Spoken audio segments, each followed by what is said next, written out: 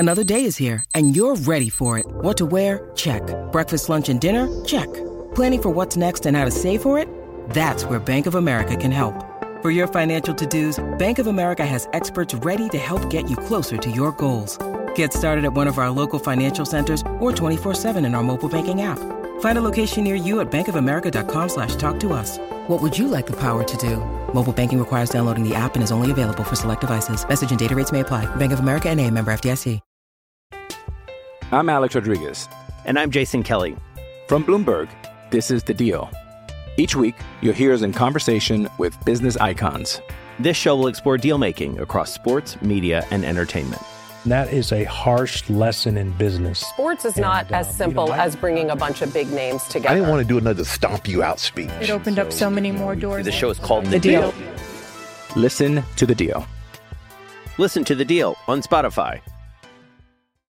Jewelry isn't a gift you give just once. It's a way to remind your loved one of a beautiful moment every time they see it. Blue Nile can help you find the gift that says how you feel and says it beautifully, with expert guidance and a wide assortment of jewelry of the highest quality at the best price. Go to BlueNile.com and experience the convenience of shopping Blue Nile, the original online jeweler since 1999. That's BlueNile.com to find the perfect jewelry gift for any occasion. BlueNile.com. Lafondra looking to get Considine of Font. Lafondra away from David. 3-1 Reading. 3 points Reading. Hello. My name is not Matthew Williamson. It's Jacob Southcline, and you're listening to the Elm Park Royals preview podcast.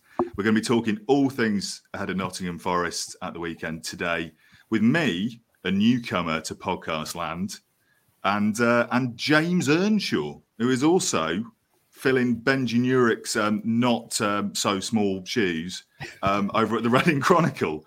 Good evening, James. How are you doing? Hi, Jacob. How are you? You know what? I'm all right. I thought I just about got over Millwall from the other day, and then I had a nosebleed this afternoon. Genuinely, I was stood at a bus stop, and my nose started pouring, and I can only imagine it was because I was reliving that Jake Cooper header from the weekend. But we're going to briefly touch upon the misery that was the Millwall game with you, James, and then move on to talking about the Nottingham Forest game, which, you know, I'm a little bit dreading because they've been in pretty deadly form. And in the meantime, we're going to also talk about some press conference news, some new signings. Whoa, exciting. And also some local red news, because as you know, the Elm Park Royals podcast is in association with the good people over at Blue Collar Street Food. They have also launched a new gig, or are launching a new gig in the coming days. So it's all go. It's new times on the podcast, new times in Reading. Let's hope that things change on the pitch too. So let's start by talking to you, James, about what your pedigree is, because you're doing your trainee journalist thing over at the Chronicle. Yeah. But you're a Reading lad, born and bred. Talk us through your introduction to Reading Football Club and how they've treated you over the years. Yeah, so I'm born and bred Reading, Tilehurst. I went to Leith. Yeah, big up Tilehurst. Mm-hmm. Not the Tilehurst end though, unless there's some rivalry there. But no, from Tilehurst. And then went to Derby Uni to do football journalism, which is the only football journalism course in the world, as far as I'm aware. So that was quite good. And then sort of the last 3 or 4 years, I've been doing work experience with the Reading Chronicle and did a bit with Berkshire Live, and then COVID hit, and then I graduated, and then I suddenly just got shot out into the world of work, applied for a job at the Chronicle, and thankfully got it. And that was in current affairs and news. But I was allowed to sort of help Benji and go in and sort of make sure I was staying in football. And then he kind of quickly left, quicker than I think we all imagined. And then I've kind of got to step in now and fill his shoes. Yeah, and talking about Benji Nurick, who's appeared on this venerable podcast a couple of times, what was it like working with the Nurick? Because obviously he had come from across the pond. He was an American and very, very good at what he did, and I imagine quite inspiring to work with. But also, you're approaching this from the point of view that you are a Reading fan, and I am told on the grapevine that you know your Reading stuff more than most people. So what was it like working with the Nurick? Oh, no, it's brilliant, to be fair. I mean, I've not known someone to be quite so well-rounded as him, in that all these Twitter spaces just blew up. No one ever heard of him, and suddenly Benji does them, and now everybody loves him. Someone to be able to write the way he writes, he can do all of it. And although he wasn't a fan when he came in, the passion that he managed to kind of show throughout, and then by the time he's left, I think Reading will definitely have left an imprint on him going forwards. Yeah, we're going to miss him, but also he seems to have this knack for coming into clubs in crisis, because he was at Charlton before, coming to Reading. I think it took him like about a month and maybe 2 months for him to see his first win. I think he only saw 2 or 3 wins. Yeah, I mean, that just says it all, doesn't it? But the times they are changing. Benjamin gone, long live James Earnshaw, and looking forward to having you on this podcast and also many podcasts to come. Let's briefly, just so we can just consign it to the rubbish bin of history, wrap up the fallout from the Millwall game, because it wasn't a particularly inspirational one. I was amazed we managed to get about 40 minutes of content out of it on the weekend pod. Obviously, same old story about an ex-Royal scoring from a corner. It's like Groundhog Day, isn't it? So, James, what was your take on Millwall? What do you think went wrong? Are you as miserable about it as I am? Well, first things first, Benji will vouch for this. I turned to him at the beginning of the game and said, 1-0, last minute, Jake Cooper. Now, I didn't get the last minute bit, but having seen enough of Reading down the years, it had Jake Cooper written all over it. I was surprised Benik Afobe didn't score, but then again, he had a very good game, to be fair, sort of all rounds. I thought he linked play incredibly, Benik Afobe. And then Piercy didn't come off the bench. Otherwise, it would have been 2 or 3 if Piercy and Afobe had notched. But no, it's one of those weird ones, because I thought first half we actually didn't do that bad. I thought defensively, the improvement was there to be seen. We were much tighter. But then second half, we just kind of went off the boil, kind of created a few half chances, but we never once sort of looked like we're going to score. So it's a weird one. It's one of those championship games that we've seen so many times this season, where it's just swung on one decision, and it could so easily have swung the other way if we just kept our cool or just had that one player step up and create that one little bit of spark. But that was missing. Well, completely. And you mentioned about creating a spark and moments of individual inspiration. Traditionally, this Reading team, this cohort of players, have been a team of individuals, in that the likes of Lucas João, John Swift, Yaku Mate, on their day, all it takes is one little bit of brilliance, and all of a sudden, we can occasionally get a result that way. And then you have games like Millwall, when none of the players who are capable of those little moments of brilliance really did turn up. I mean, whenever Swift has a bit of an off day, we all have a bit of an off day. João had a chance. Very quiet. Very quiet, had a chance, didn't put it away. And, it's what could have been, really. You mentioned Alex Pearce, by the way. I'd completely forgotten he was at Millwall. It's he's club captain. Honestly, he's assembled. They've assembled a motley band of former Royals. Of course, I think they also had John Daddy Bodvarsson at some point, who's gone. Yeah, and George Evans came off the bench on Saturday. There you go. So maybe Millwall have just wanted to be Reading FC all along. And maybe those fans that came to they can keep Gary Rowett Stadium, we're trying to live a bit of it. Yeah, they can keep Gary Rowett. So that was Millwall. Another loss for the boys in blue and white. But I hadn't appreciated just how brilliant form Millwall were in prior to that game. They'd won a few on the trot, and it's not getting any easier for us, because now we have the prospect of playing Nottingham Forest at the weekend, who are in equally sizzling form. I mean, they've just had a brilliant FA Cup win against Huddersfield, who are second in the league, and they're into the quarterfinals. But in all competitions, they're unbeaten 7. And, we're struggling to put points on the board. I mean, are you feeling particularly worried about it? Do you have a sense of trepidation? Because, they've made a managerial change nice and early in the season, and they're really reaping the rewards of it, aren't they, James? Yeah, that's the frustrating bit, is that they were just in a similar position to us, a few months ago. They made a decent appointment, and now they've shot right up, and you just think, what could have been if we sort of got our heads screwed on. And maybe, I don't know about the finances with the manager, but if we could have gone out and got a manager that could have strung together results and could have been proven in the league. I don't really get worried about any game in the Championship, because there's always that feeling that you never know. But it's not a game I'm going into with any sort of hope that we might win. I mean, I can't remember the last time we won at Forest anyway, let alone when they're actually playing well.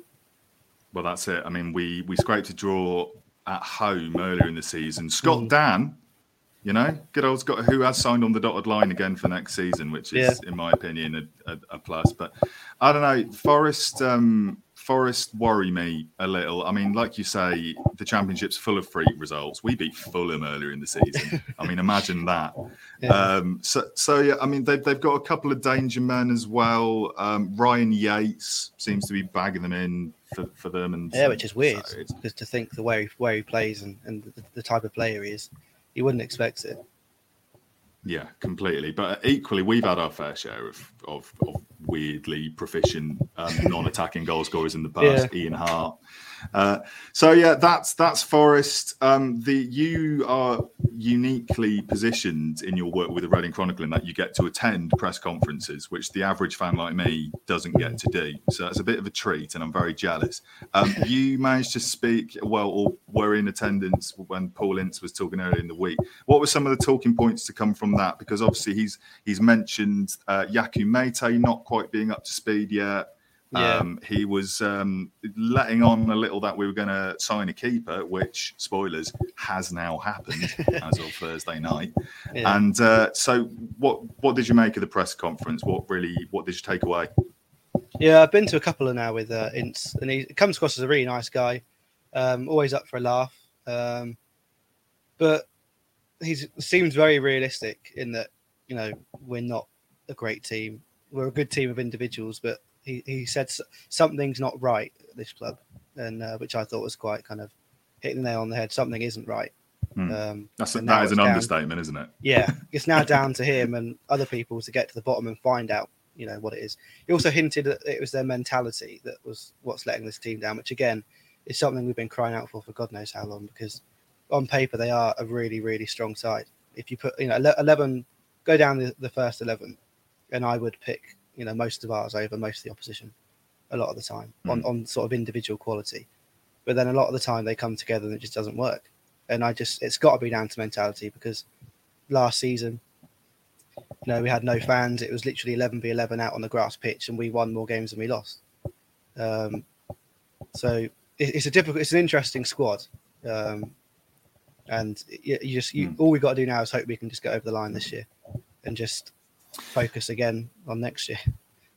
Yeah, completely. It's like man for man, like you say, we seem to have the names on paper, but as we know, football sadly is not played on paper, and with there's so many departures as well in the summer. I mean, we don't know if Paul Ince is going to be here next season as well, because all this talk of him being an interim appointment, he's made noises certainly in press conferences that he is here until the end of the year. He another player that should be here next season unless we cash in is Yakou Meite, and Yakou Meite did come up in the midweek presser. A lot of fans like me were frustrated that he didn't start against Millwall, and also that he just didn't get off the bench until it was too late again. To suggest that playing 90 minutes for the under-23s doesn't necessarily mean you can go straight back in the squad again and play the same number of minutes in the first team. Is that right? Yeah. He said that he watched the game against Peterborough, that people were calling out that he played 80-odd games against Peterborough. And he said that he could see from watching him that he wasn't anywhere near ready to play that much. But I mean, as many people have been saying on Twitter, there's surely got to be a middle ground in between the 2 minutes that he got against Millwall and the 82 that he got against Peterborough and the 90 for the 23s against Wolves. There's got to be a sort of 20, 30, because no one can make an impact in 5 minutes. I mean, you might be able to get on the end of a cross, but you need a longer time to feel your way into the game, especially coming back from an ACL. So I'm not saying we should throw him in and play him the whole game. I don't think many people are, but he's got to be getting longer than what he is, because he can change a game. Yeah, agreed. And on that note, would you like to see any major changes to the lineup? Because obviously now, as we were hinting at earlier, we have the new acquisition of senior goalkeeper Nylund, as I've looked up the pronunciation for Norwegian goalkeeper Nyland, if you're saying it the British way, oi. And do you expect him to come straight into the lineup ahead of Southwood? Who, it's weird because obviously we've had Carl Heinen from Arsenal, who managed to usurp Southwood in the 11. Now we've got Nyland coming. Start against Forest from the off. Yeah, it's quite evident, isn't it, really, that Southwood isn't obviously particularly high on Ince's radar at the minute. Whenever he gets a chance to not play him, he doesn't seem to want to play him. Which I think is disappointing when you see academy players sort of struggling. You know, they need some time out. But obviously with the state we're in at the minute, you know, they need to play through it. I mean, I think Tom Holmes has gone through a similar spell last few months where he needed to just be rested and we just couldn't afford to. And it's, you know, putting them out there week after week when they're not quite at it just seems, you know, like you're asking for trouble. So I think Southwood, I don't know, with it being Thursday, it might be too late for Southwood to be dropped now, because I wouldn't imagine Leland would have any training between then and now. But you never know with Paul Ince and with Reading in particular. They could throw him in. I'd like to see Southwood given another go, but I could see why, because he's made quite a few sort of mistakes over the last few months. Yeah, and it's looking like Southwood's going to be here next season.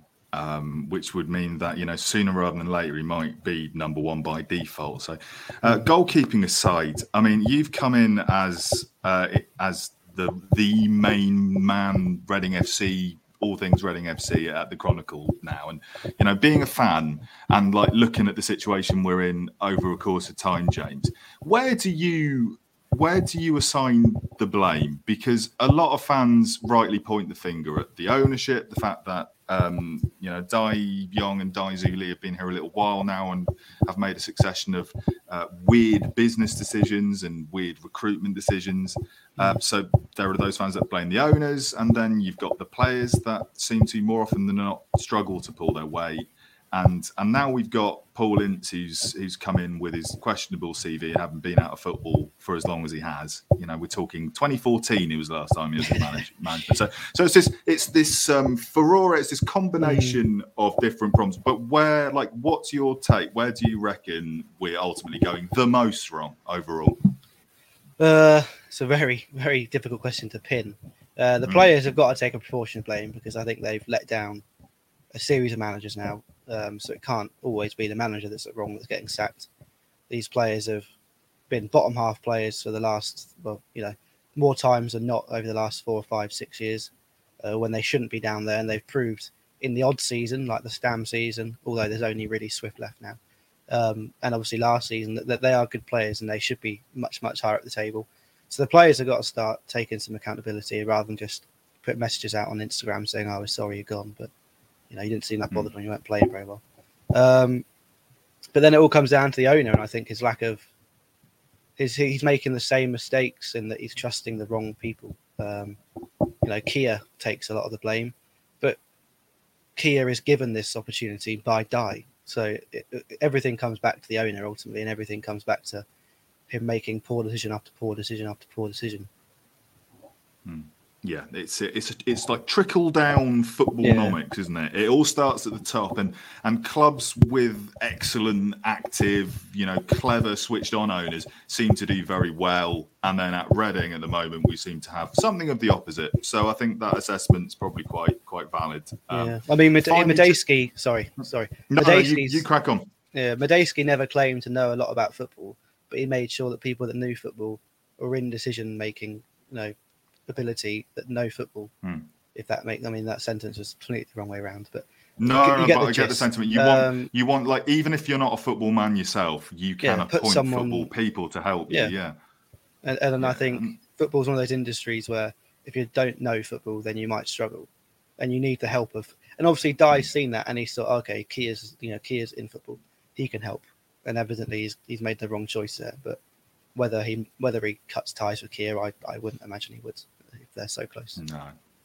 No, and obviously no shortage of people that are coming out in the press saying that they want to help out, and I guess time will tell. In the immediate short-term future, next on our plate, next on our radar is Nottingham Forest, and who are 10th in the Championship at the time of recording. Good team, well managed by Steve Cooper. Will you be at the game, James? Yep. My first game on my own, because Benji was with me on Saturday for Millwall, and my first time driving outside of Reading. So it's going to be a bit of a mind opener, having to drive up to Nottingham and sort stuff out. Some insider gossip for the listeners at home. James's car has gone into Holford's this afternoon. So let's hope that. Let's hope that by the time that. Yeah, indeed. We've just got time then for your finger on the pulse score prediction for the weekend. How do you see it panning out? I thing is with Reading team is, other than Saturday, I usually see us scoring. So I think we might score one, but I've got no confidence whatsoever that we've got enough to keep it sort of close to be in the game. I'm going 3-1 Forest. Oh yeah, see, right. My head says Forest are going to batter us. My heart, my blue and white striped heart, is saying that, you know what, we're due a point, and if we can get a point against Forest early doors in the season, we can get a point here. I know it's away. I know it's a tough place to go, the City Ground. I'd like to see us scrape a point in an edgy 1-1 draw. There you go. Don't come crying to me when we've lost 6-0. Yeah, it's all your fault. But forget everything else. Yeah, it is all my. It's usually all my fault. Let that be the one takeaway from the Elm Park Royals preview podcast today. It's always Jacob Southcline's fault. Thank you very much for joining us, James. Just before we go, again, want to shout out Blue. No problem. I just want to quickly shout out as well while you're here. As a fellow local Reading lad, I'm very excited that Blue Collar Feed are opening Blue Collar Corner this weekend on the 14th. They've been doing street food around Reading for many years, famously at the Mad Stad before the plug got pulled. Grr, sort it out, die. And yet you can go down to the corner of where Pavlov's dog or whatever it is called nowadays, and they've got a framed shack of his. That's it, Hosier Street. Well, then you're more of a, clearly more of a Reading resident than I. Yeah, that's where the office is. They've got a framed Shaka Hislop shirt on the wall, which you can admire. All sorts of wonderful vendors, such as the fantastically named, wait for it, Heavenly Sausage. I think they're doing Heavenly Sausage at the marketplace this Friday. I don't know if they're going to be there on the weekend, but either way, thank you, Glenn Denning and the gang, for bringing something joyous into our Reading lives. Now we just need the football club to start doing it on the pitch. So shout out Blue Collar, shout out Reading Chronicle, James Earnshaw, for helping us out tonight, and come on, you ours. Up next, we will be speaking to some venerable Nottingham Forest fans, and thanks for listening, guys. See you after the break. Hey, it's Kaylee Cuoco for Priceline. Ready to go to your happy place for a happy price? Well, why didn't you say so? Just download the Priceline app right now and save up to 60% on hotels. So whether it's Cousin Kevin's Kazoo Concert in Kansas City, go Kevin, or Becky's Bachelorette Bash in Bermuda, you never have to miss a trip ever again. So download the Priceline app today. Your savings are waiting. Go to your happy place for a happy price. Go to your happy price, Priceline. I'm Alex Rodriguez. And I'm Jason Kelly. From Bloomberg, this is The Deal. Each week, you'll hear us in conversation with business icons. This show will explore deal-making across sports, media, and entertainment. And that is a harsh lesson in business. Sports is not as simple as bringing a bunch of big names together. I didn't want to do another stomp you out speech. It opened up so many more doors. The show is called The Deal. Listen to The Deal. Listen to The Deal on Spotify. Welcome back. Immediately I have to apologise because before the break I said we were going to be joined by an assortment, a crew of Nottingham Forest fans, and we're actually joined by one, but we've gone for quality over quantity. Stephen Topless can do the job of 3, if not 4 Forest fans. Good evening, Stephen, from 1865 Pod. Hello, and thanks for inviting me on. You're very welcome. I heard that things are not so rosy health-wise at Topless HQ. You've come down with the dreaded coronavirus. I have indeed. It's finally got me. So here I am isolating and just staying out the way for a couple of days. And hopefully we'll be able to test negative in time to get to the game on Saturday. Fingers crossed. Fingers crossed. I mean, you've got more in common with the Reading FC defensive line than you think, because they have also been isolated and isolating for about the last 6 months or so. So, yeah, gosh, get well soon. Well, I'm here to cheer you up with some pre-match talk ahead of our weekend fixture, because it's that time again. We last locked horns in November and we played out a pretty middling 1-1 draw. Scott Dan on the score sheet for the Royals. He's just signed a new contract very recently.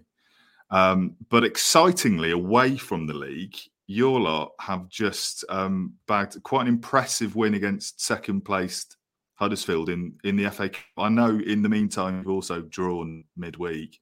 But yeah, you must still be riding the crest of the wave there. I mean, like, you must be absolutely buzzing, and especially now you're coming up against Liverpool. So, yeah, talk me through that FA Cup win. Yeah, it was great on Monday night. The atmosphere at the City Ground was superb, as it has been all season, particularly since Steve Cooper arrived. The performance was very good against a Huddersfield team who, up until that game, had gone 18 unbeaten. And as you say, second in the Championship and flying. And they'd beaten us at our place just after Christmas. So they'd already got one over on us this season. But it was a good performance. I think on the night, Forest did deserve to go through, created the better chances, and ultimately have gone through and set up a fantastic tie against Liverpool. The whole cup run has been brilliant as well. It's been long overdue. Forest's record in the cups in recent years has basically been non-existent. We just get knocked out third or fourth round without much going on.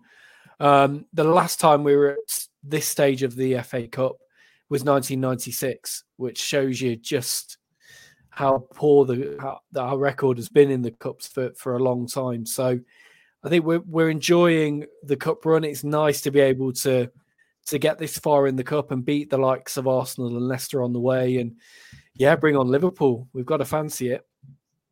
Yeah, it's very exciting. I mean, the last time you guys played Liverpool, or so I read this afternoon, was the semi-final of 1989, and I wasn't alive. So, I mean, it's just huge. And I guess the mood in the Forest fan base must be pretty upbeat at the moment. Yeah, everybody's looking forward to the games as they come. And the games are selling out. This weekend's game is sold out already, and there's a real feel-good factor back around the club. And it's been a long time since we've had that. We had a couple of seasons ago with Sabri Lamouchi, where we were in the playoffs and dropped out dramatically on the final day. But this time around with Steve Cooper, it feels a bit different. It feels, first of all, the football's better and it's more enjoyable to watch, but it just feels like there's something building, there's a momentum, and there's something potentially special going on. And it's been a very long time since we've been able to say that about a Forest team. Yeah, absolutely. I mean, from an outsider's point of view, you know, such as myself, you've just reaped the rewards of that early season decision to part ways with the previous management and bring in Cooper, who's, like you say, injected the feel good, playing a very attractive style of football, getting the most out of the players. And I saw a tweet on the 1865 podcast Twitter account where I believe it was your worst league start in 108 years, and for you to have turned it around in such spectacular fashion, and now you're looking at the other end of the table. I think you're 10th at the time of recording, but really looking up rather than down. So very different fortunes between the two teams, and surely the goal for you guys now, it's got to be the playoffs, hasn't it? Definitely. Now we're up there. Just see if we can get in them. Obviously, if you'd offered this to us at the beginning of the season, particularly after the start we'd made, where we were bottom after 7 games, I don't think anyone would have believed you, the turnaround and the transformation that's largely come about with the same group of players. Cooper did make some signings in January who have all contributed and have really settled in, the likes of Steve Cook, Keenan Davis, Sam Surridge. But the vast majority of this team is a team that he's inherited, and a team that at the start of the season looked more like relegation fodder than top 6 material. So the job he's done has just been unbelievable. And the way that he's got the club, he's connected with Forest and fans. It's just remarkable, really. And I think where it's the case now, yes, it'd be great to get in the playoffs, but if we don't, we have to remember where we came from at the beginning of the season and the mess that we were in. And whatever happens at the end of the season, we're in a much better place to build and kick on next season. Yeah, plenty of room for optimism going forward. You brought up the squad, and I want to touch upon that because what makes your recent form all the more impressive from my point of view, because I believe you're unbeaten in 7 in all competitions, but all of that for a little while, correct me if I'm wrong, has been whilst Lewis Grabban, who is captain and former Royal, hopelessly and woefully misused by Jaap Stam, I must add, he's been absent for you. He's been injured. And top scorer as well for a few weeks. Yeah. So the top fact scorer, that and he's. Yeah, sorry, I was just going to say. So I was going to say he's the talisman, and it's completely talismanic. And 12 goals, and in his absence, you've had other players step up, like unlikely source of goals, such as, Ryan Yates. Defensively minded player is popping them in for fun at the moment. So goals don't seem to be a problem, right?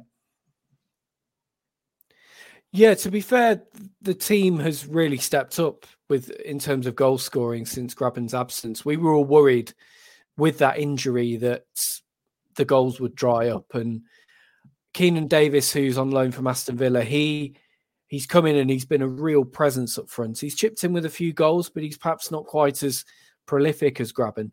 But he's helped to fill that void in terms of link-up play and presence as a lone striker. Sam Surridge got his first goal the other night against Huddersfield.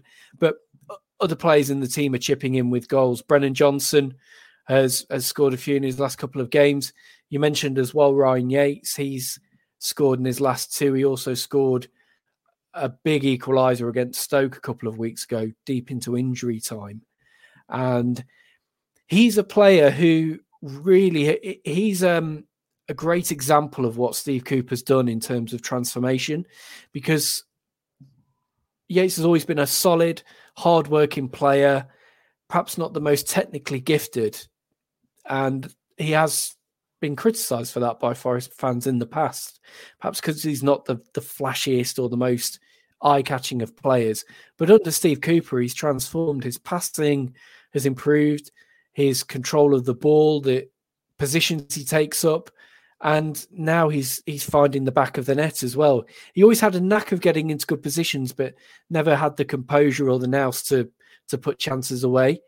But now he's confident in the box. He's getting his headers in and he's chipping in with goals, and he's really becoming a very important player for us. Yeah, I'm quite jealous because Reading haven't had a manager for a while who has been able to improve players that have already been at the club. We've because of the turnover of managers, we've we've had. I mean, no Reading manager seems to last more than a year and a half maximum in the last decade. It means that we don't have a manager like Steve Cooper who is able to draw out the best out of players. We almost have to rely on the pre-existing so-called individual brilliance that they may or may not have, the likes of Lucas João, who can just turn a match on its head if he's in the mood. Whether he's in the mood or not, or whether he's fit or not is another question. He's been in quite good form for us recently. Same for John Swift, who we're really going to miss next season. So I guess the question is, looking at both teams going into the weekend, are there any players such as Swift or João, who you've mentioned, that worry Forest fans? Because it's easy for me to say as a Reading fan, because I know we're not doing very well, but I'll be intrigued to if you're jealous in any way of anyone that we've got on our books, because Paul Ince came in and said that he wasn't worried about our attack. Does our attack worry you? I think there's quality in the Reading attack. I mentioned his name when I came on last season, and I'll mention it again. John Swift, he's a class act, and he's the player that I'd be most concerned about in the Reading ranks. He's had success against Forest in the past, and he's just such a good player at this level that you've always got to be wary of him when you're playing against him, with his technique and his ability to score goals from midfield.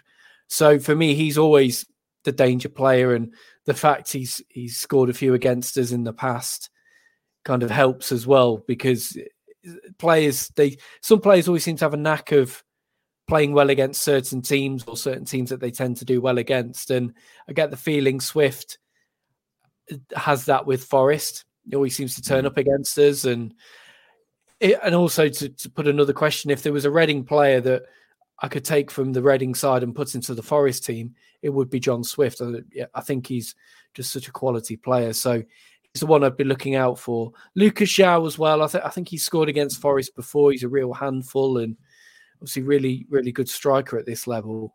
I've heard that he might be missing the game through illness or something. I don't know if that's true, but it might be a big boost for us if he is, because he's the kind of striker that we've typically struggled against in the past. Yeah, you're spot on. We've out of the midweek press conference, we were talking earlier to James Earnshaw from the Reading Chronicle. Shout out.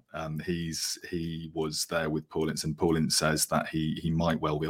This has been the story of our season, by the way, Steve. We just can't seem to keep a fit 11 for any stretch of time. So it'll be a big miss if João's out, but you're spot on about Swift. I mean, he's into double digits for goals and assists for us. I've read some statistic that he's one of the most, has some of the most goal contributions in England in any league, and which won't surprise me. He's in the mood this year, and it's coincided with him being out of contract too, and a few Premier League teams are sniffing, so we'll have to see where he ends up. But going back to what we were talking about earlier about, both our teams have changed managers this season. Your lot changed earlier and pressed the reset button than we did.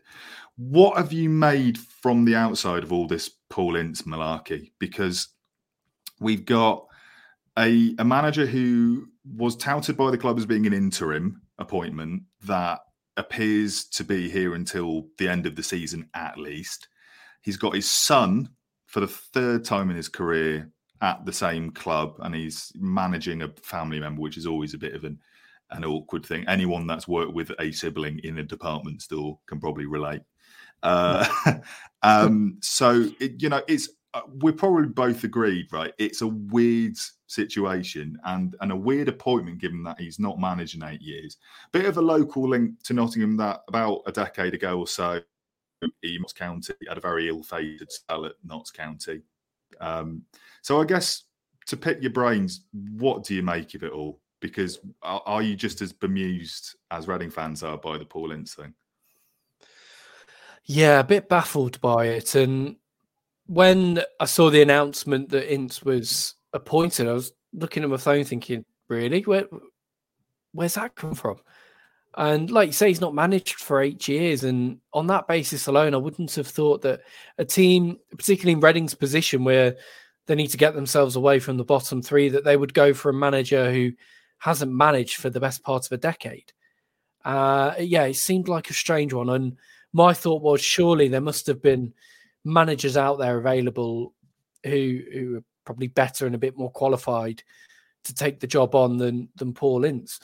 The only thing is the Tom Ince connection, the reason why he's got the job. Has Tom had a word or something? That's the only reason I could come up with, really, for Ince being on the radar in the first place.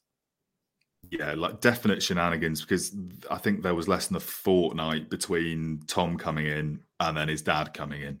And you're not telling me that's coincidence. So, yeah, and there are all these stories in the press about how apparently the players are ribbing Tom over it, saying, what's all this about? So, I mean, on the face of it, Ince, prior to Tom Ince, this gets confusing very quickly. It's very annoying. Tom Ince was doing all right, really, up until the point that Paul's come in. It's a bit weird now because he just seems very reluctant to ever substitute his son unless we're really, really deep into the game. Another danger man, Yaku Mete, couldn't really get on the pitch at the weekend, which was a big surprise. He's just coming back from injury, but we would have expected him to have got more time on the pitch than Ince. But there you go.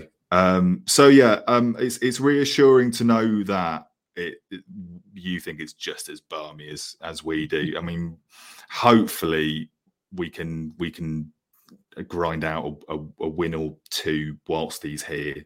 Bit of a cheap appointment. I don't think one of those wins is going to come on Saturday, however, against your lot, which leads me on to the next question of putting your money where your mouth is.